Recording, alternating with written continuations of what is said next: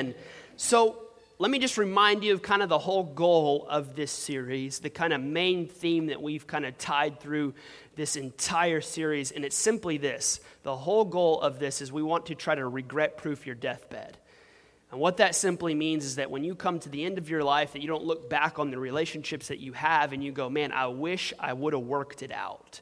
I wish I would have dove through that. I wish that we would have fought through those issues and hung on a little bit longer. So that's ultimately been the goal of this series. But to kick off this conversation, there's actually a passage in Ephesians 4, verse 1 through 3 in the Message version that we want to kind of start this whole thing off. Babe, why don't you go ahead and actually read that? And that's, for those of you, it's Ephesians 4, verse 1 through 3, and that's in the Message. And this is what it says. I don't want any of you sitting around on your hands. I don't want anyone strolling off down some path that goes nowhere.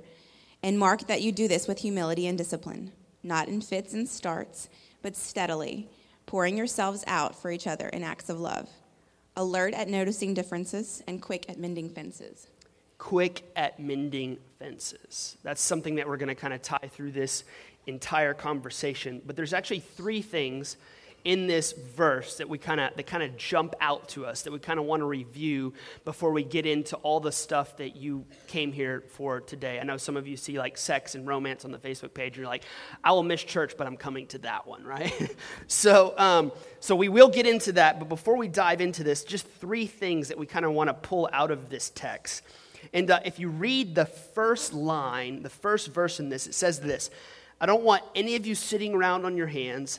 I don't want anyone strolling off down some path that goes nowhere. So here's what we drew up to this conclusion, that laziness in relationships actually leads us somewhere. So laziness actually leads us somewhere, meaning if we keep ignoring the issues that we have in our marriage, specifically in the context of sex, if we don't deal with it, like those issues that we're ignoring actually become bigger issues. So why don't you talk about the kind of example or the analogy that we were giving? Kind of like a garden. So how many of you guys have ever done, please someone raise your hand, had done a garden and it's not, you realize you're not a gardener? Anyone? Okay, so have I. So I had this grand dream of like having blueberry bushes. I wanted to eat all organic, and to be able to afford that, you pretty much have to grow it yourself. Well, I had this idea of doing raised beds. You don't have to pluck it as often. Anyway, so... And then it gets hot. Yeah, and then it gets hot outside. So then, I was pregnant at the time, and I'm like, I'm not going out there to water it. I just got tired of it. But how many of you guys realize it takes a lot of intentionality to do a garden? You have to go back and weed it. You have to water it every day. You have to be mindful of if something's thriving, or if not, if you need to add something to it to help the plants grow. Well, the thing that I realize is that our marriage is very similar to that. And if we aren't very mindful of tending to it, like this verse says, I like the quick at mending fences part, but I love the part right before that. It says alert at noticing differences. Yeah. You have to be alert in a garden just as much you have to be alert in your marriage of what's happening. Is it growing? Is it flourishing? Is it not?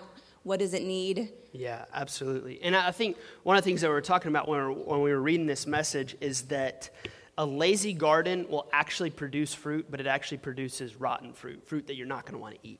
So I think we get into this idea sometimes within marriage, especially in our sex life, when we look at it and we say, okay, I know that there's things that I want to change. So maybe you're looking at your partner and you're like saying, man, I know I really want to have this conversation with them, but I don't want to. At the same time, you know that you need to have it, but you're not having it for sake of the awkwardness, or you're scared that you're going to offend them, or whatever it may be. And in you actually pulling back and kind of being lazy about it and just letting it go, what actually ends up happening is rather than you producing like good fruit, you end up producing this lazy, rotten fruit. So now your partner is like bitter at you. Or now your partner is going, do they even care about me? Or are they even thinking about me? Well, and, when you back away from your garden, what happens? You go back and look at it after a week, and you're like, what happened? That's not my garden. Absolutely. It's all overgrown. And then, like you said, there is bitter fruit, but then there comes a time where it stops producing. And it takes a lot more. You have to go back, retake everything out, and then replant seeds and redo everything So there is hope, but we just don't want you to get to that point, you know? Absolutely. And I think that if you notice a theme throughout this entire sermon series, we're constantly just trying to put stuff in front of you to have the conversations that you know that you're not having, but that you know that you need to have. And I think that happens often, especially in the context of romance and in our sex lives. Like, we know that there's conversations that we need to have, but we just constantly avoid them, hoping that the issue will resolve itself. How many of you just you know you need to have a conversation, but you're like, I'm just going to hold on to it and hope my partner realizes that? Anybody ever? That's like your ideology that you flow with sometimes. And it never works. It never works. And sometimes we're just not self-aware enough to notice that there's a problem. I mean, sometimes we're just like, hey, everything's great. It's all good. Absolutely. But to take, like that scripture says, to be alert to it, to actually take time to take inventory. Absolutely. Most of us don't do that. We skip that. Absolutely. So if we continue, if you look at the second part of that verse, it says, and mark that you do this with humility and discipline. And my wife just noted on it, like, not in fits and starts. So you're not stopping and starting, but steadily pouring yourselves out for each other in acts of love. So here's what we kind of concluded out of this passage is, one day of effort will not last with 6 days of lack. So how many of you ever in marriage, like, I'm guilty of this. I'll be honest with you. Like, men, you have like one day you're like, okay, today is the day. I'm going to kill it. I'm going to get flowers. I'm going to make sure that I'm contacting her all day. I'm going to say nice things. I'm going to send messages. I'm going to do cards. I see some of y'all laughing. And this is the day, you know what? It's going to be a good night tonight, right? And all of a sudden, you put in all this effort one day, and then all of a sudden, you're like, well, I just gave everything I had, and then the 6 days, you put in no effort. Anybody know what I'm talking about? You're like, one day, you're like tuning the garden, and then the other 6, you're like, well, just whatever.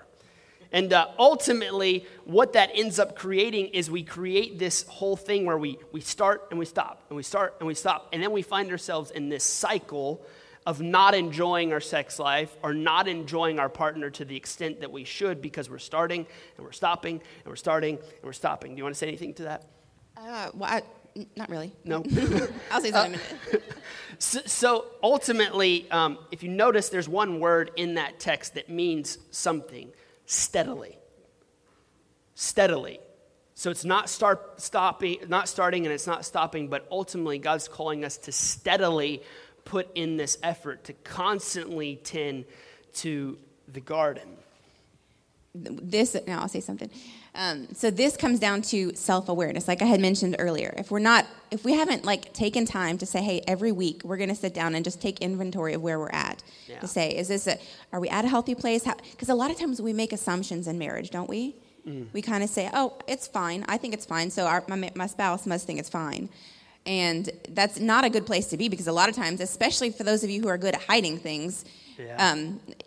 You're burning with anger or frustration on the inside, but it's you look happy on the outside, so your spouse is totally oblivious. Yeah. So whenever the conversation does come up in the heat of the moment, you go off on them, right? And it's because we haven't taken inventory and really asked the question, given them a chance to be honest, and to say, hey, I really think that this needs some work. Can we talk about this? Can we, change some things in this area? We just got to give each other the opportunity to say that. Absolutely. And that leads to the last half of that verse, where it says, alert at noticing differences and quick at mending fences. Quick at mending fences. And my wife had wrote this. She said, self-awareness and spouse awareness will help you to be quick to mend those fences. So that's self-awareness for us, for you to know. Okay, for example, I tend to talk very strong. How do I say this? I'll let Zach say it. I can look angry easy, and I don't mean I'm not angry. I just talk with a lot of expression. Yeah. So I think what she's alluding to is, if you don't learn to talk about the issues, if you're married to a very passionate person, her energy and passion when she's excited about something, it also looks like her angry face. So I'm like, are you mad? Are you excited about this? Do you want to kill me? Or what is going on here? If people see us in our car and we're talking, people probably think I'm going off on them or something, and I'm just talking excited. But no, so that comes down to me being aware of, hey, this is how I come across. Yeah. I come across this way, so I'm going to tone it down some. Or I know this is one of Zach's things that he struggles with, so I'm going to say this differently so I don't, incite this in him. But then also your spousal awareness, so that I can see him and I can say, okay, I know that this is how Zach would take this if I phrase it this way. So I'm gonna say it differently. I'm gonna approach this at a good time. I'm gonna, like to be aware when you see your spouse and you see their spirit deflate. Yeah. You see them just like kind of either get angry or go quiet. That's times to take note that you did something that caused that. So let's be aware of our spouse, but then let's be aware of ourselves. I actually read a statistic the other day. It says that, we always, the way that we communicate, right, is through words. But people actually only hear 80% of the words that you say, and they hear more of how you look while you say it. So oftentimes what that means is what she was saying is so good because of the fact that every time maybe you're saying, man, I'm trying to lovingly bring this conversation up, or I'm trying to talk about this issue, and every time I talk about this issue, I see my husband or my wife just go, oh my God, like, why are we talking about this? And you got to take note at that, like there's something that I am doing in that moment that is blocking us from being able to have the conversation that we ought to have. And most of the time, it's usually how you look. It's your gestures. And I think sometimes it's the hardest part for us is, and y'all just think about this for a second, it's usually unintentional, right? We're trying to do the right thing and bring a conversation to them and say it. We're unaware of how we look or what their tendency is, how they've taken it, their perspective. So that's the part where we have to have communication. We have to sit down in a calm moment, discuss it, because our unintentional, like we're trying to do the right thing and it's taken wrong, then that's where bitterness grows. Absolutely. So I think it was the third week, we actually talked about pulling the weeds from the garden, but there's still this issue that's taking place in a lot of marriages. So maybe you're saying, okay, I'm doing what I can to pull the weeds. So daily, we're trying to communicate. Daily, we're trying to stay in touch with each other. I'm trying to meet her felt needs, and she's trying to meet my felt need. And we're going through all these things, but I still feel like there's like this attack on our relationship. And this verse where it says, quick at mending fences, here's what I want you to understand. A garden is something that can be beautiful. It's something where we plant these fruits. It's something that can really benefit our lives. And if we don't tend to it every day, it will overgrow. But also, if we don't put a fence around that garden, we're constantly leaving that garden exposed to predators to be able to get in. And so what this verse is saying, you got to be quick at looking at all the holes in the fences. All the things that are trying to get, even though you're tending it and you're trying to mend it and you're trying to heal things quickly, but if you're not building a fence around that, and that's what we want to talk about. How do we build a fence around our garden to protect it from all of the outside things that are trying to shoot arrows or fiery darts at our marriage or at our relationship? And so let me just talk about some of the cracks in the fences, some of the holes in the fences real quick.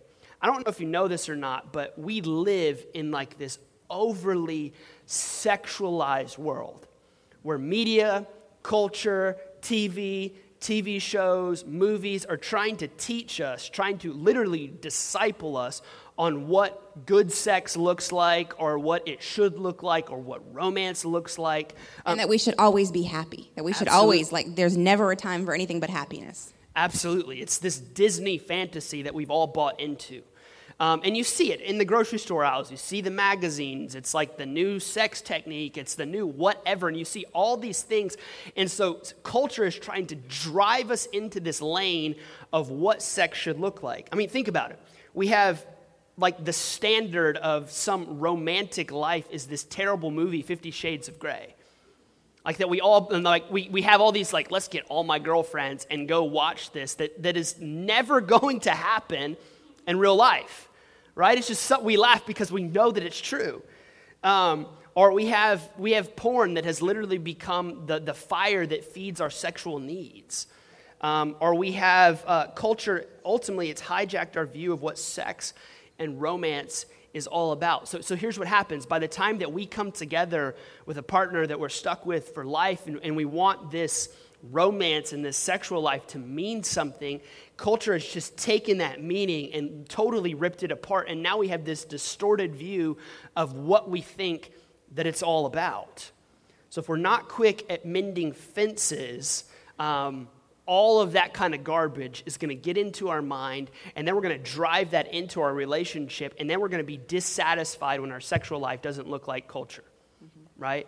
We're going to be dissatisfied because it can't satisfy. It can't. Those Absolutely. things, if it's not attached to Christ and him being the standard of it, nothing can satisfy.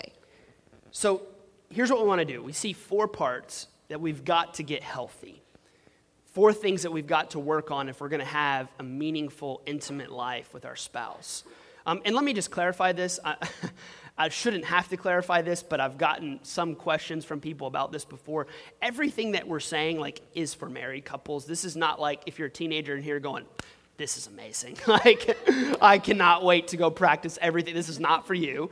Okay, so just take notes. One day when you have a wife or a husband, go ahead, okay? Go back and listen to this. So, babe, why don't you tell us about the 4 parts that we've got to get healthy? Why don't you start with the first one? Yeah, so God has made us as people into 4 different parts: our mind, our body, our soul, and our spirit. So we just kind of broke it down in that way. So our first, let's just talk about our spirit. How do you take care of your spirit? Just something that all of you guys probably are not really mindful of is that how you are spiritually affects everything else in your life. So your marriage, you may be saying, I want my marriage to be better. I want to be a better parent. I want to be a better wife. But really, if we look at the root of all these things, it's our relationship with Christ. Where is that at? And truthfully, I think a lot of us come back to feeling very intimidated by that, right? You come to a place where you're like, what do I do? How do I connect with God? How do I actually let things change in my relationship with God so that it changes my actual relationships? And this is something we talk about every single week. We're in life groups. You seek God. You make it a point to be at church consistently. Yeah. You serve on the teams at church. If we do those things, it will flow just like a river. It flows and affects all the rest of our life. If we guard our heart and we put it fixed on Christ. Yeah, and I think ultimately, here's what I want you to know. You may not think that they're connected, but your spiritual walk with Jesus will affect your intimacy with your spouse drastically. Your spiritual walk with Jesus will literally, and there's no other plain way to say it, will affect your sex life. Because listen, if you are tuning in to God, trying to hear from God on a daily basis, connecting with God and trying to connect with your spouse on some spiritual level, ultimately, here's what happens. Now you have a correct and right view of what like a healthy sex life should look like. But if you're not taking care of your spiritual life, here's what ends up happening. You constantly end up dissatisfied in your sex life because you're looking to culture and you're not getting what culture is telling you that you need. And you take that into your marriage, and all of a sudden, because you're not in a good place spiritually, now you're not in a good place in your intimate walk with your spouse. So, babe, how do you think, what are some of the things that we can just grow as a team or as a husband and wife? How can we grow in our spiritual walk with Jesus? I think this is going to look different for everyone. And I think that's where you go wrong is if you have these, especially type A, like people like me, you can say, well, this, and then make a list for yourself based on other people and, comparison of what it needs to look like. It's going to be organic for each of us. It's going to be a different look. So some of us, It might be sitting down and having a Bible study together, like reading the Bible. Zach and I don't do that. That's not our thing. I'm like, leave me alone, when it comes to that. Yeah. I don't want him leading me in that way as far as like, sit down and let's turn to Ephesians. Yeah. But some of you might, and that's okay. But other things are reading books. It doesn't have to be at the same time, but reading books that challenge you in your love for God, or absolutely. It doesn't necessarily have to be the two of you sitting together to do it. It just means both of you have to be on the same page, heading the same direction. It's creating space in your relationship to have those conversations. That's all it comes down to. Because here's the thing, how will you know how to serve your husband or your wife spiritually if you have no clue where they're at? Like if you don't know, think of it this way. When is the last time you looked at your husband or your wife and said, how is your walk with Jesus? How's your walk with Jesus? We ask ourselves that question a lot of times, And we're constantly worrying about our own state of our soul. But here's the truth. Maybe you don't have the marriage that you want because maybe you have a spouse that you don't even know right now because you haven't asked the question. They're just struggling. Maybe they're struggling with doubt, insecurity. They're struggling with all these different things. And because you don't know what they're going through, you're not aware of that. You're not praying for them. You're not trying to help them. You're not trying to lead them into a better spot. I would make a suggestion that's something that's helpful for me, and I did this week. I posted a picture of it if y'all want to go on Facebook and see. But write a list of what it looks like when you slack off in your pursuit of God. Yeah. For me, I am less patient. For me, I believe lies a lot easier. I'm more insecure. Yeah. Write these things down so that it can remind you when I see these things coming up in myself, there's a reason. And it's because I've disconnected myself from the root of growing with God. And then I think it's also going to your spouse, especially in the realm of like your spiritual walk with Jesus, giving them permission to confront you. And always fun. What I mean by that is you literally, sometimes you have to go to them and say, hey, listen, if you see me like I'm being sharp, if I'm quick to anger, if I'm like, sharp with the kids or whatever, if you see me just off, could you just call me out on that? But sometimes you have to give them permission to do that because sometimes they'll have to remind you, hey, my wife does this so well. And every time she says this, I always know that it's coming. She's like, babe, do you want to hear the truth? And I'd be like, no, lie to me, please. Like, I don't want to hear that. But she's like, do you want to hear the truth? And then I'm like, okay, yes, I want to hear the truth. Now I've given her permission to tell me whatever needs to happen. And then it's a constructive conversation rather than going, hey, do you want to hear? I don't really care if you want to hear the truth. Blah. And that's what most of us do. Like we get home from work and the wife is just like, hey, blah, or the husband is frustrated and he's been dealing with something. And all of a sudden we throw up on each other. And it ends up to this bigger argument that we never intended to have, and we don't even start working out the issues that we're really having because we're not giving each other permission to do so. And I did that once this week, so it's okay if you have moments like that. We all struggle. None of us, we don't have it together either. But I think that's key. What she just said is key. She's aware of that. There's a self-awareness there that goes like, look, I've done that. I've failed in that. And that's what marriage is. I mean, your husband and your wife is going to see the worst side of you. And so I think it's just worth it to share the deeper parts of your life because they see who you are anyway. You think you're hiding things from them. They know. They know. So we want to give you just a challenge after each kind of thing that we go through. So the challenge for just your spiritual walk with God is to simply do this with your spouse this week. Daily share what you're learning in your relationship with God. So every single week, just have a moment where you say, hey, here's what God's teaching me. Because here's what that does. It gives your spouse an open window to go, oh, man, this is where they're at. So maybe you realize maybe they're further along than you thought they were, or maybe they're a whole lot further back than you thought they were. And that gives you an opportunity to be able to dive into that. Yeah. So that's the challenge. Yeah. You want to say anything else to that? Nope. All right. So, okay, spirit. So that's kind of how we deal with our spiritual life. Now let's talk about our mind. Babe, how do we take care of our mind? Oh, well, I think something that's really important, and some of you guys, how many of you guys are your verbal processors? You say things before you think about it. Oh, there's got to be more than that. Okay, I am. I'm that. All your friends know if you are. Just point them out right now. Okay, so I think this is one of the good things about being married to someone who's a verbal processor and who, is just naturally encouraging is you say a lot of encouragement. You give a lot of encouragement. But the downfall of it is you also say a lot of negative.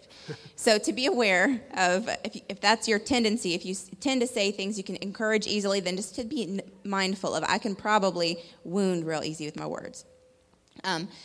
When it comes to that, I think where our mind dwells, Philippians 4 says this. If we think about things that are true, that are right, that are of good report, then the God of peace will be with you, is what it says at the end of that scripture. So if we're thinking about things, how many of you guys do this? We think about what is frustrating to us about our spouse, and that's what we dwell on all day. He didn't do this, and I asked him to do this, and he still didn't do it. Or, or it can be heavier things like, man, he hasn't taken me out on a date in ever, or, like in a year. He doesn't love me. The things that we dwell on is what's going to determine the things that we walk in. That's good. So my thoughts are, for all of us, we need to let our mind dwell on what is true and right and good about our spouse. So I would challenge you guys to make a list of what you love about your spouse. Now, there's not a pros and cons, a good and bad list. This is all the things that you love about your spouse. Like, literally, write it down. I'm a list maker, so if that doesn't work for you, that's fine. But dwell on those things, because that will change your affection. It'll change your outlook. It'll change your perception of your spouse. Yeah.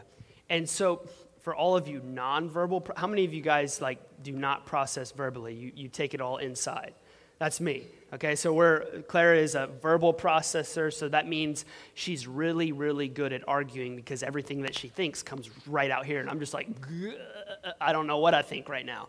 But here's what I've had to learn over the course of 10 years of being married. If you think something good, say it to them. Yeah. If you think something good about them, say it, because all of us internal processors, we probably think it, and then if we don't say it, it goes away. And then we forget about it. And here's what often happens. And it leaves your spouse wondering. It does. And so here's what happens. When you don't tell them something good, they genuinely assume something bad. So if you're not speaking, and we've had this play out in our marriage constantly, where I've even told her this before. I was like, listen, I think great things about you all the time. I just don't say them, right? I just forget to say them. And so that's why we write that. If you think something good, say it. If you're having just this random, romantic thought moment, technology is a beautiful thing. Text it real quick. Send them a text. Send them an email. Do whatever you need to do in that moment. We see this actually in Song of Solomon 7:1-3, where Solomon has this moment where he's thinking something good about his wife, and he chooses to say it. So watch what he says. Now, I would suggest that you change the wording a little bit. Okay, so he says, how beautiful your sandaled feet, O prince's daughter. Your graceful legs are like jewels. He says, the work of craftsman's hand. Your navel is like a rounded goblet that never lacks blended wine. He says, your waist is a mound of wheat. Don't ever say that to your wife. Ever. This is ancient thought here, okay? It says your breasts are like two fawns, twins of gazelle. Change the wording and it'll be great, okay? Just change the wording. But, don't walk out of here and be like, babe, your waist is like a sack of wheat. Don't do that. Probably do the opposite of what you're wanting. Yeah, exactly. And she's like, my hand is going to hit you really hard.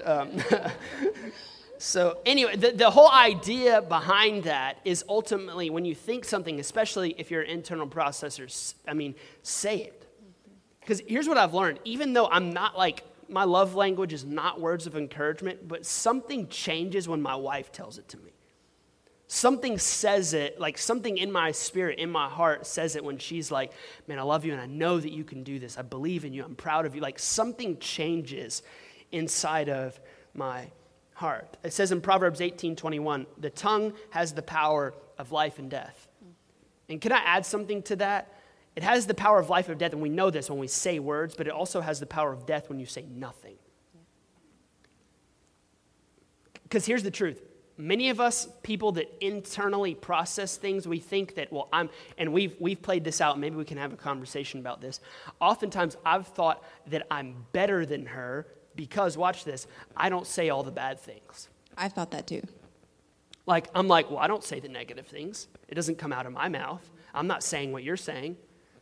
But here's what happens. It's burning me inside. It's eating me away inside. And so finally, in that one argument that just drives me to the end, what happens? Everything comes out. And if you're wondering where distance, you can't put your finger on what exactly you're feeling, but you feel distant. You feel disconnected. That's where that's coming from. Totally. When you are holding back things that you should be talking about and feeling, or when you're saying too much, that's where distance comes in. Absolutely. So why don't you talk about these things that we each have to choose to believe with our minds? Oh, yeah. Okay. So Okay, for example, Zach would tell me for the longest time, encouraging things. He'll tell me that when he actually does say it. I didn't mean it that way. Okay. So when he actually did say it, though, like I would put so much pressure on him to name me as a person, like to make me feel like I'm enough or to make me feel beautiful. I would say, you just have to say it to me. And if you don't say it enough. And the thing is, when he does say it, I mean, it doesn't fully satisfy because it's not what your soul is needing. Your soul is needing to know what God, your maker, says about you. And that's what's dangerous about this is you can put so much effort and so much intention in saying, you have to tell me these things. You have to help me feel this way. And if that's where we're looking, it's always going to be a dry source. It can't satisfy us. So we have to first know what God says about us. What does God say about you? Does he say that you're enough? Does he say that you're beautiful? Does he say that you have what it takes to accomplish his mission? Yes. Yeah. For all of us. And no, he doesn't say we're going to do it perfectly. He says you're going to struggle. You're wired for struggle, but you are loved and you are worth my affection, my love, my attention. So that's where I would say you have to know what God says about you, and then it can help what your spouse says. That can be extra. Absolutely. So I think that it really is fighting to believe that. Because as she just mentioned, you may be saying, okay, if you just tell me this every single day, then it'll change my whole perspective. I'll begin to believe it. And the truth is the spouse will literally change their behavior in the relationship. Well, okay, I'll tell you I love you every single day before I leave. I'll encourage you. I'll do all these things. And all of a sudden you'll get to a place where that's not enough anymore. And ultimately, because as she said, I mean, that person, you have to remember, like that, your spouse was never designed to give you what you need. It crushes them when you expect that from them. It only crushes them. It heaps a burden that they can't carry. Absolutely. And ultimately, your spouse was designed to reveal the ugliest side of you so that God could work on that oftentimes. So here's the challenge with our minds. Daily dwell on the things that you love about your spouse and then say them. Then say them. Daily dwell on the things that you love. Listen, it's easy to dwell on the negative things. It's easy to dwell on the things that you don't like. It's easy to say the things that you don't like about your spouse. But how could we actually transform our minds if we daily dwelled on the good things and we actually chose to say them? So, all right, let's talk about our soul. Now, I know some of you are like, wait, I thought we were talking about sex, romance, all this kind of stuff, and we're going to get to that. But all of this, you have to understand, all of this is like the piece to the puzzle. Okay, if you're not taking care of your spirit, if you're not taking care of your mind, if you're not taking care of your soul, like your sex life, your intimacy with your partner is never going to be what God intended it to be. So that's why we have to talk about these things. So let's talk about our soul. So how do we regularly take care of our soul? You want to take that one? Sure, you have fun together. How many of you guys had fun together when you were dating, right? Raise your hand. How many of you guys? Okay, we did. You prioritize it, right? That's all you thought about because you didn't have kids and, anything else that distracted you from it, a house to take care of, all the demands of life. But how many of you guys notice we forget that when we're married? Yeah. It's like, just the normal mundane, of life. And you forget that, man, we like to go hiking together, or Absolutely. We like to go on a run together, or we like to sit and watch a movie together and eat a bunch of candy, or just to prioritize being alone with each other, especially when you have kids or 6 kids. It can be difficult, and it takes effort, it takes work to get there, but it has to happen. You have to have that. Absolutely. I think this is honestly, it's one of the most important things in marriage. Like one of the most important things that you need to prioritize is having fun together and just learning to be good friends. Because oftentimes we hear it all the time in counseling, like, man, we've drifted apart. Like, I don't know who he is anymore. I don't know who she is anymore. And you hear all these things, and because here's the deal. And this may sound cheesy. This may sound like, how is that going to help me? But as she alluded to earlier, like, you remember when you were dating and you just like randomly like, let's go bowling, let's go rock climbing, let's go sit in Albertson's parking lot and make out for 2 hours. True story. Like, let's go do that, right? But it's like all of a sudden you get married and we're like, all right, we're grown up and let's just suck all the fun. Like, we don't have fun anymore. Let's just go, like, I got to go to work. She goes to work. Let's take care. And your life just becomes mundane. It becomes boring. And the reason that you start drawing apart from each other is because your soul is not taken care of. ultimately, like, what brings you to life again when you're with that person? Because here's the thing. I honestly, when people tell me, like, I've just fallen out of love, it's just a bunch of junk. And I'll tell you why. Because you stop doing the very things that you were doing in the very beginning. Like, in the very beginning, you were all in. You were, like, trying to do everything that you could to win over that person. It's like, as soon as you win them, you're like, all right, let's just watch Netflix. That's all we are now. Like, learn to be good friends. Babe, why are dates so important? Oh, well, if you have a lot of kids, just for sanity. No, maybe. But no, dates are also important for connection. And that's where I think sometimes we misconstrued that, thinking dates are just to get alone and to actually talk, because you can't do that at home with kids. Mm-hmm. But dates are for connection, and that takes intentionality.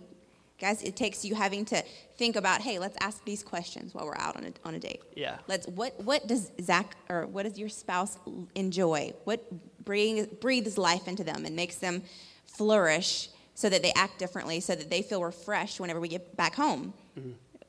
What is that? It's going to look different for everyone. So to take note, going back to that scripture, to take note of what that is, to be aware of it, and to be purposeful about that in a date. And the same for the opposite spouse. Sometimes we only do, like, the husband only takes care of the wife in that aspect, and it needs to be both. Yeah. And so, like, when you have those date nights, or whenever you go and you're alone with each other, try to make it. And when we say intentional, and my wife will say this, like, she's a list taker. She could, if everything was like she would be like, at 9 o'clock we'll go here, at 10 o'clock we'll go here, and then we'll eat at 11:30, and then and that's how I used to think, because she's a very, like, driven list, and I'm like, I just feel boxed in, babe. Like, I feel caged I feel like a caged animal about to, like, break out of your list. I got to get out of here, right? Spontaneity is what. But what I learned in that is that's not what she thinks at all. The truth is, she's just saying, let's go on a date and let's just connect. And so how can we go on a date and actually connect? So that means when we're sitting down at dinner or lunch or breakfast or whatever it is, like, going, man, how's your soul? Like, how's your time with Jesus? We talk about our spirit. We talk about our mind. And then when we get home, we feel like, man, we've actually accomplished something. We're connected. And then when you go do that, you have that conversation, you go bowling, you go rock, whatever it is that you do, that you have fun together, and that draws you together. So we're a young church, and I think that probably what's going through majority of your head now is, we have no money, and we have a lot of kids. When you have kids and you're broke, it just changes things. You can't just go out and do all this stuff. And we've pretty much lived that way for 10 years, our entire marriage, where we have to be mindful and purposeful. There are times where you save and you, are just saying, look, we'll deal without this so we can say yes to this. Absolutely. It is that important. But aside from that, sometimes it is just saying, hey, we'll watch Netflix together tonight, and we'll put our phones away, mm-hmm. and the kids are in bed, and we'll have that time tonight. Yeah. Or just saying, hey, well, let's go on a walk together, and let's just talk. Or there's things that you can do. You just gotta, instead of looking through the lenses of I can't because, look through the lenses of we will. Absolutely. And we'll find out what it looks like. So it's the difference of, like, remember when you were younger and you would sit down and watch a movie, you could have cared less about where your phone was or anything. As a man, you're more like, how do I get closer to it, right? How do I do that? And when you were dating, it was like when you watched a movie, it was all snuggled up. You were, like, holding that there was a connection there, and then all of a sudden you get into marriage, and it transitions into, well, you sit in your recliner, I'll sit in mine, we'll both watch a show while we're on our phones, and we don't even look at each other. Like, that's not a date. That's two people watching TV, okay? That's not a date. And so it's just changing some of the things that you already enjoy, but just actually becoming very intentional about them. And I think this is important, but we've got to establish intentional things that you both like to do and prioritize them. This is going to ruffle some feathers, but prioritize them over your children. Listen, your marriage is more important than your kids. And some people are like, whoa, what do you mean? My kids are my life. Yeah, that's the reason that you have a bad marriage. Here's the truth. Your marriage is more important than your kids, and I'll tell you why. Because your kids watch every single move that you make. Every single move. If you want your kids to have a good marriage, you don't just tell them, hey, son, you need to have a good marriage. They're watching you. You live it. They're watching you. So listen, I see it all the time. You got people, they're together, and they prioritize their kids over their relationship. They run from one baseball game to the next basketball game to the next football game, and they literally believe that their kid is going to make it to the NFL. And listen, I'm not saying those are all bad things. Those are not bad things. What I am saying is if you're not prioritizing your relationship over those kids, as soon as those kids are out of your house, what do you have left? So true. So that's why you see most of the times when the kids are finally out, the husband and wife realize, wait, what the heck? We've got nothing in common. Because our entire life was orbited and focused and centered around these kids. And as soon as those kids leave the house, who are we? And so I think you got to be very intentional about that. I'm not saying don't play sports or don't do it. I think those are all great things. I'm saying, but you got to be intentional. Is your marriage the top priority in all of that? And if it's not, I think you're doing it backwards. So you got to look at it, and how can we connect intentionally? So here's our challenge for this one. Find some way to spend time alone purposefully and have fun together. This week. Find some time to get alone. Like your wife is staring at you right now. She's like, did you hear what he said? It might be after kids are in bed or, whatever you got to do. Figure it out. And listen, it doesn't have to be something expensive. Mm-hmm. I mean, some of you got friends in here, you watch their kids and they can watch yours. Just figure something out and go sit at Dairy Queen and have some ice cream. That's all you need to do. Go have some fun together. Be intentional about that. Do you want to say anything else about that? No. Okay, so we've talked about our mind, we've talked about our soul, we've talked about our spirit. Now let's talk about our body. Okay, so how do we take care of our body? I think that you've got to do your best in the season that you're in now to steward the body that you have. So why is it when you were dating, man, you got you got the fresh haircut going on, you got the nice clothes on, and then you get married and you're like Mickey pajamas, right? And you're like, this is it. This is all I got, right? And it's all of a sudden, it's like we kind of let ourselves go. Yeah, or you used to think, oh, they like this kind of perfume, so I'll get this perfume. Or, you just care about what they like, what they think. And then you come to a place where you're just like, I don't care. This is what I like. This is what I'm comfortable in. Recently, I've come to the conclusion I have to find... so because I exercise and I hate laundry, I'm rationing. This is the clothes that I'm going to wear today, and I'm not going to change. I'm not going to get dressed. I'm not going to, and you have to come to a place, and I've had to realize recently, maybe Zach wants me to actually, get dressed nice sometimes without having to go to somewhere, to the doctor or somewhere else. So it takes thought and intention to care about what they like. Absolutely. And it's going to be different seasons of life to steward it well where you're at. Absolutely. Here's how you know if you've let yourself go. If you put on makeup and your kids are like, where are we going? Right? Where are we going? Nowhere. I just decided to get dressed today. But let's talk a little bit deeper about this, because I want you to understand this. The reason that we talked about all these things, about taking care of ourselves, about taking care of our spirit, our mind, our soul, is because all of this compiles into our sex life with our spouse.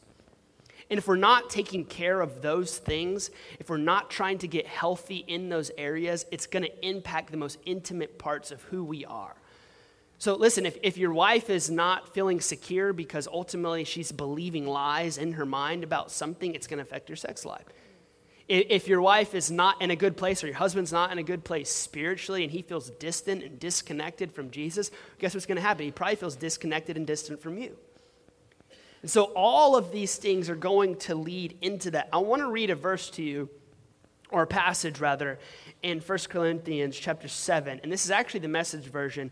And this is Paul actually instructing married couples on what a sex life should look like. So let's read this. And I want to continue to remind you, this is in the Bible, yes. Okay? I think that we think about Christianity and church, and sex is just completely far removed from that. But here's the truth, God talks about this. There's actually a whole book dedicated to it in the Song of Solomon. So here's what it says. Now getting down to the question you asked in your letter to me. Now notice, first, it is a good thing to have sexual relations. And every man said, amen, let's stop there, right? But it continues. It says, certainly, but only within a certain context. It's good for a man to have a wife and for a woman to have a husband. Sexual drives are strong, but marriage is strong enough to contain them and provide for a balanced and fulfilling sexual life in a world of sexual disorder. The marriage bed must be a place of mutuality. The husband seeking to satisfy his wife, the wife seeking to satisfy her husband. Marriage is not a place to stand up for your rights. How many of you know that we do that? We're like, no, this is how I feel today, so this is what's going to happen. Paul's saying, no, it's not a place to stand up for your rights. And here's what he says. Marriage is a decision to serve the other, whether in bed or out. And then here's what he says. Abstaining from sex is permissible for a period of time if you both agree to it. Not if one of you decides that it's okay. If both of you agree to it. And it's for the purposes of prayer and fasting. You are not praying and fasting, abstaining from sex. Like most people are like, well, the reason we haven't had sex in a month is because I've just been in a holy place of prayer and fasting. No, you haven't. You've had a headache for 2 months, okay? So he says the only reason that we should abstain is for prayer and fasting, which you're not doing. But then listen to why. Then he says, but then come back together again. And here's this is so important. Satan has an ingenious way of tempting us when we least expect it. He says, I'm not commanding these periods of abstinence, only providing my best counsel if you should choose them. If you should choose them. So here's what I want you to understand. In a world of sexual disorder, here's what Paul says. Marriage is strong enough to satisfy your sexual needs. Marriage is strong enough to satisfy your sexual needs. And I know some of you are going, whoa, hold on, time out. You don't understand the relationship that my wife or my husband and I have. Like it's just been dead for a long, long time. And listen, it's probably because we're not taking care of our spirit. Yes. We're not taking care of our mind. We're not taking care of our soul. And listen to me, if you do those three things, sex will be a natural overflow of all of that. That's true. It'll be a natural overflow of you going, you know what, we just had a great time together.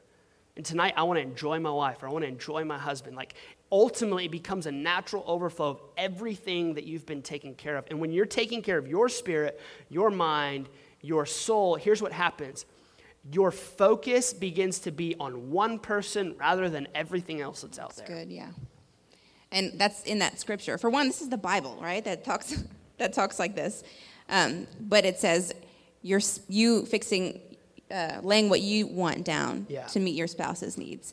If it's flipped, if you're just trying to consume and get what you want, it will never, ever end how you want it to end. It will not get you to the place that you want to be.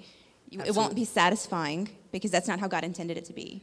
God is the maker of this. He actually wired us this way. Yeah. It's a healthy, good thing in marriage if we do it the way that he says. And that means thinking about our spouse's needs before our own. And sometimes, a lot of times for women, sometimes it's going to be you saying, okay, I'm not feeling like it, but I'm going to say, okay, let's just go ahead anyways. Yeah, and I think what you notice is what Paul's saying. He said it's not about just ultimately that sex in the context of marriage is about serving one another. Yeah. So there's going to be days when you're like, I don't feel like it. I don't want to. I don't, you know what, let's just put it off. And the truth is, here's what he's saying. Like, the devil has an ingenious way to trip you up. So what happens, especially in the context of men? Like if you're not feeling like your needs are being met, well, there's a litany of other things where you can fulfill those needs, right?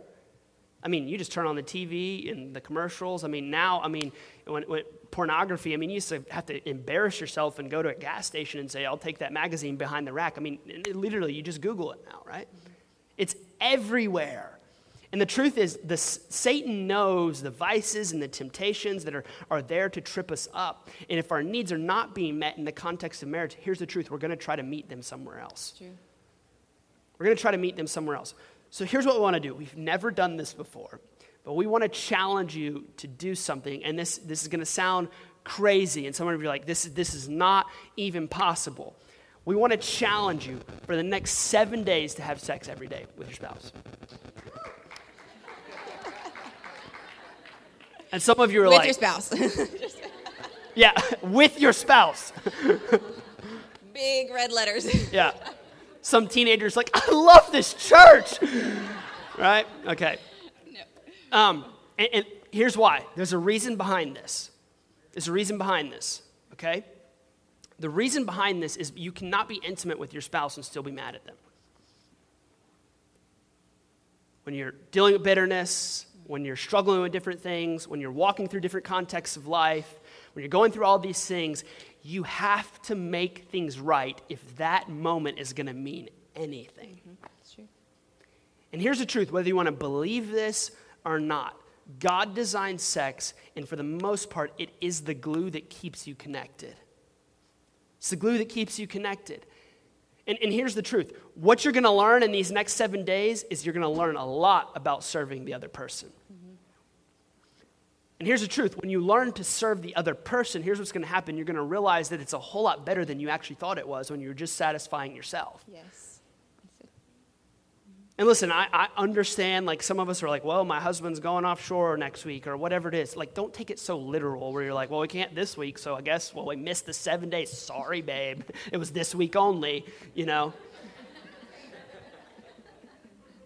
Convenient. Like, figure it out, okay? And listen, I understand. Some people have medical reasons, issues, whatever, all that kind of stuff. But here's the truth. The truth is, the challenge is to do it as much as you possibly can. Because here's the truth. The longer that you abstain, the longer that you keep that distance between your spouse, here's what's going to happen. The enemy is going to lie to them. You're not good enough. Mm-hmm. They don't want you. That begins to creep in. Then all of a sudden, not only does that begin to creep in, you begin to think about other things. Your mind begins to wander, and it begins to go into a place that it doesn't need to be. Like, pornography is not just a man problem anymore. If you look at the statistics, it's about 49% is women and 50% is men. It's crazy. It's crazy. So the best sex is going to be in the context of marriage. And that's why we want to challenge you to do this, because here's the truth. In that, you're going to learn a lot about yourself, and you're going to learn a lot about your spouse when you learn to serve one another. Do you want to say anything else about that? I think a lot of us... and again, especially women, but this isn't just for women, but we wait until we feel like engaging in that, or we wait until we feel like being close. We wait until we feel like our feelings dictate everything about our lives. Yeah. And let's just go back to think, I've had many women come to me and tell me, I don't feel in love anymore. I just don't feel anything. I'm going to wait until I feel happy. Like, I'm going to do whatever I have to do so that I feel happy. And let's just, like, zoom out for a second and think about this. We will never always be happy. Yeah. There will never be. God didn't intend it. He made us with emotions, all different kinds. He didn't make us just to feel happy. He could have if he wanted to. He made us with all kinds of emotions because all those emotions drive us to him. Yeah. So my challenge for you is to not wait until you feel like this is something that you want, but if you step out and do the things like we said, the first 3 things most importantly, and then the 4th thing, God will meet you in that. This is not, he made it this way. He wired us this way. It's not by accident. So I challenge you to not let your feelings dictate things. And I know all of us, that's what we want, right? We want to feel like I'm happy all the time. Yeah. Or I feel like doing this, and then I'll do it. But no, God requires a deeper thing, and sometimes that is submitting ourselves to him and trusting what his word says. Yeah. And ultimately, in that, what it's doing is you're learning to serve that other person. Because sometimes, here's the truth: if you're only having sex when you both want to, you're not learning anything about servanthood. Mm-hmm. You're not. So there may be some nights where your wife wants to and you don't want to, but it's learning to go, okay, you know what? I'll step up and I'll serve you in this moment, even though I have no desire right now. And it works vice versa. You learn to serve. Paul even says, like, husbands, we're supposed to lay down our lives for our wives and vice versa. Ultimately, marriage is just one huge gardening exercise. It's learning to pull the weeds. It's learning to build the fences around it. It's learning to serve one another. Man, like, what encourages and refreshes your spirit, your soul, your mind, your body, and how can I serve you in that? And then when we do that, ultimately, she does that back, and it creates this union that all of a sudden is like, man, this is the way that God intended it to be. Because naturally, all we think about is, what do I like? What do I want? What makes me happy? What makes me... And that's only going to rob you. It doesn't ever fulfill. Absolutely. So listen, we want to, just as we wrap this up, we just want to quickly pray for all of the married couples in here. And maybe, I don't know, maybe this issue that we talked about today, you're like, man, it's just been an issue for us for a long time. Maybe there's been... it's just been vacant or dormant for a long time, and maybe there's bitterness because of that, or there's unforgiveness, and that's why that hasn't happened, or whatever the issue is. I know this, that we do serve a God big enough who can help you walk through those things. And so if you're dealing with a much deeper issue where you feel like, man, this whole 7-day challenge is not going to work because I don't trust this person. Or like, I feel so insecure about myself right now. I feel like I would make myself too vulnerable to even allow that to happen. So I just don't know how that's going to work for us. I want to challenge you with something. If that's you, like, get in a life group and start talking about this kind of stuff with other people. Yeah. Come to a pastor, man, I need some counseling on this. Like, work through the issue. And here's why I say work through the issue, because your marriage is worth it. Yes. It's worth it. Like, your intimacy with your spouse is worth it. You having fun with the person that God's put you with for eternity is worth it. Like, you sticking it out and working through the hard times, it's worth it. And I know that the enemy can creep in and come in and, well, we've messed up here and and maybe you have shame for your own past. Listen, I told this to our men this weekend. You cannot run a race looking backwards. You can't win a race if you're constantly looking to the past. What does Paul say? He says, forgetting what lies behind me, and I strain to press ahead. So here's what some of you are going to have to do. It's going to take some crazy act of forgiveness, and God's the only one that's going to be able to help you get to that place. Let me show you just how merciful God is. Many of you know my brother's story and asked him if I could share this real quick, but long story short, he's struggled with, drugs and all that kind of stuff. And he did some things a few years ago that put him in jail. And for that, he had a felony on his record, and he had 4 years of probation. And because of that, he could not leave the state of Louisiana and all these different things. And one of the reasons that he's just been struggling so much is because he's in the same environment that he's trying to get out of, and he can't get out of it. But he can't leave Louisiana, and he can't leave Jennings because he has to stay there.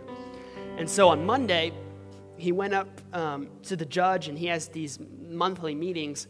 And the judge looks at him, and he says, let me ask you one question, son. He says, am I ever going to see you in this courtroom again for the things that you've done? And he's like, no, sir. He goes, I'm going to do something today that may seem out of the norm, but he said, I'm going to drop all the charges. You're not going to have a felony on your record. He said, I'm going to remove you don't have to be on probation anymore. I'm going to drop all the charges. Can I tell you something? That's what God does for us. Yeah. God looks at our life. He said, I know you screwed up. I know you've messed up. I know you've made some mistakes. I know you've done things that, man, you regret and you wish you could change it. But here's what God says. Get over it. I've already dropped the charges. Like, I have forgiven you. Here's the truth. God has forgiven you, and the reason that you can't move past it is because he's already forgiven you, but you can't forgive yourself. God says, look, drop the charges, move on with life. Let's walk in some forgiveness. Like, that is how crazy God's mercy and grace is. That he looks over our lives and in our marriages, and he says, you know what? I can forgive you. Because God can forgive you, we can look at our spouse and go, you know what? I forgive you.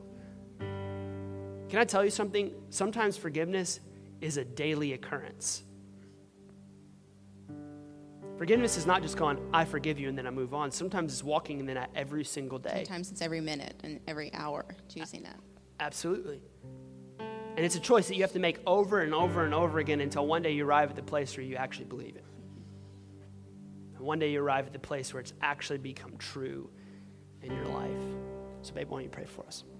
I just wanted to say one more thing before I pray. So before coming up here the past few days, you guys and your marriages is a weight heavy on my heart. And this is not something that I would love, like the one time I speak is like, let's talk about this. No, but I do this because it is something that is so vital, because you guys, and this is how God has wired things to be, you guys, like, you're worth it. You guys have to see your marriages as worth it. I see it. I'll get up here and be uncomfortable because I want you guys to really press into this. I really want you to see before God that this matters. So let's pray.